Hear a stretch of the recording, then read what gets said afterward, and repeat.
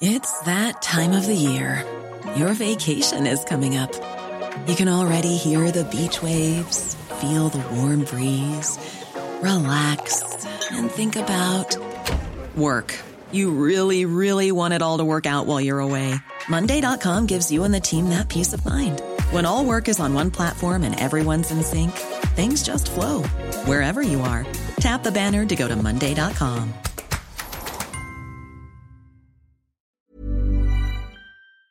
In 3, 2, 1. 7 things you probably didn't know you need to know. I'm Jamie East, and this is the Smart 7. Good morning, everybody. It's Monday the 17th of October and it's National Pasta Day. And a big happy birthday to Lewis Capaldi, Mark Gatiss, Greg Wallace and Eminem.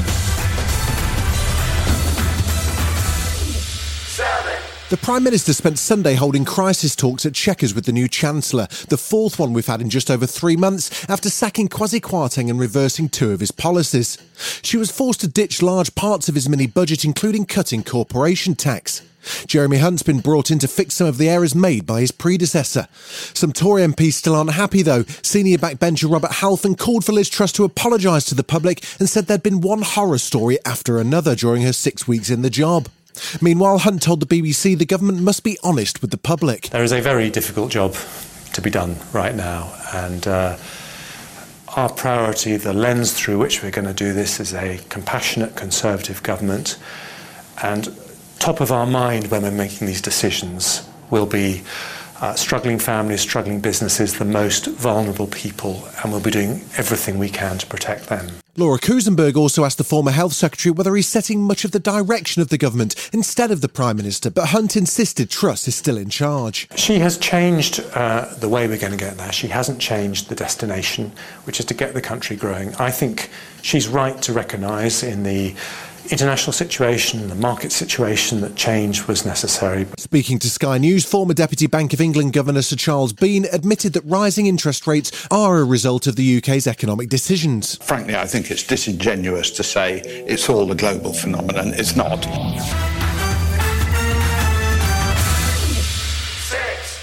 Crispin Blunt became the first Conservative MP to publicly call for the Prime Minister to resign, saying her leadership rival Rishi Sunak should fill the role. And even the US President speaking out about our economic and political problems. During a visit to an ice cream shop in Portland, Joe Biden slated the plan to cut taxes for the super wealthy. Well, it's predictable. I mean, I wasn't the only one that thought it was a mistake. A petition calling for an immediate general election has got more than 626,000 signatures and will be debated in Parliament today. Meanwhile, Labour's launched a series of scathing anti-Tory adverts, including a poster portraying Liz Truss and Jeremy Hunt as clowns. And it sounds like Labour's Shadow Business Secretary Jonathan Reynolds has had enough. I think the last 3 weeks have been, quite frankly, a disgrace and an embarrassment to anyone who cares about this country and the people who live here. I mean, look, the damage has been done already. You know, whatever moves we see from the Conservative Party, whoever gets a chance of being Chancellor this month, or whoever, frankly, is Prime Minister by next week. China's president is poised to clinch his third 5-year term in charge. Speaking at the start of the Communist Party Congress in Beijing, Xi Jinping says he's achieved comprehensive control over Hong Kong, turning it from chaos to governance. He also signalled there'd be no immediate relaxing of his strict zero-COVID strategy. Mr. Xi also mentioned Taiwan, which regards itself as separate to China, saying he wants peaceful reunification with the territory. We will continue to strive for peaceful reunification with the greatest sincerity and the utmost effort. But we will never promise to renounce the use of force, and we reserve the option of taking all measures necessary. I would come to him and punch him out. This is my mom. I would pay to see that. I've been waiting for this. That's US House Speaker Nancy Pelosi with some strong words for Donald Trump in new footage obtained by CNN and filmed during the January the 6th riots. It shows the moment the 82-year-old found out the then president was considering joining his supporters at the Capitol.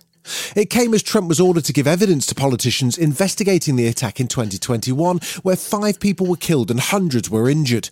But what if he refused to testify? Well, Republican Adam Kinzinger suggested Trump had no choice. We made a decision, and in front of the American people, not behind closed doors, to begin that process of subpoenaing the former president. He's required by law to come in, and he can ramble and push back all he wants. That's the requirement for congressional subpoena to come in. Still to come on the Smart 7, Liverpool and Man City's unbeaten start to the season, and Jennifer Coolidge is beyond excited to star in The Watcher. Right after this.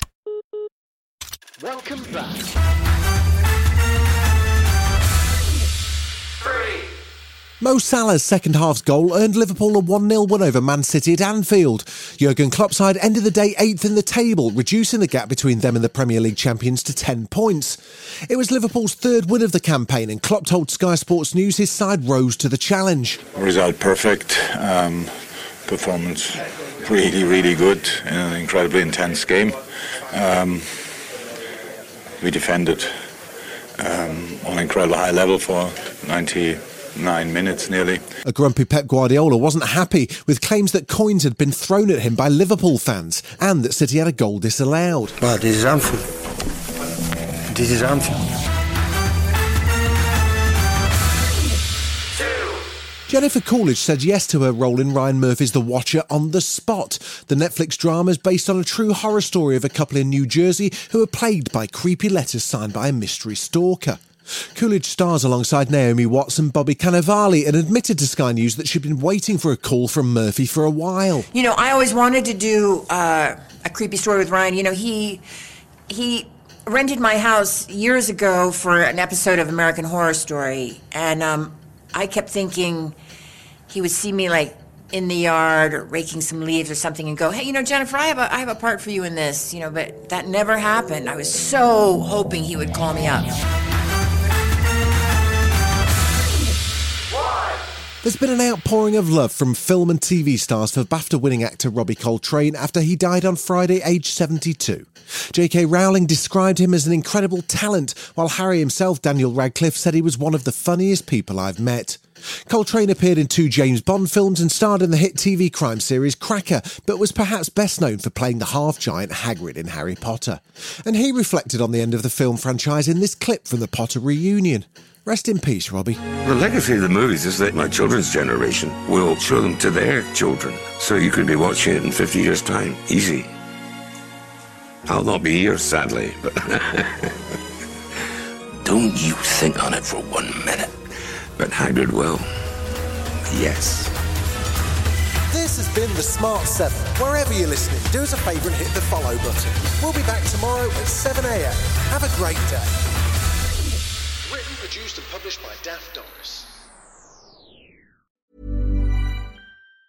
Planning for your next trip? Elevate your travel style with Quince. Quince has all the jet-setting essentials you'll want for your next getaway, like European linen, premium luggage options, buttery soft Italian leather bags, and so much more. And it's all priced at 50 to 80% less than similar brands. Plus, Quince only works with factories that use safe and ethical manufacturing practices. Pack your bags with high-quality essentials you'll be wearing for vacations to come with Quince. Go to quince.com/trip for free shipping and 365-day returns.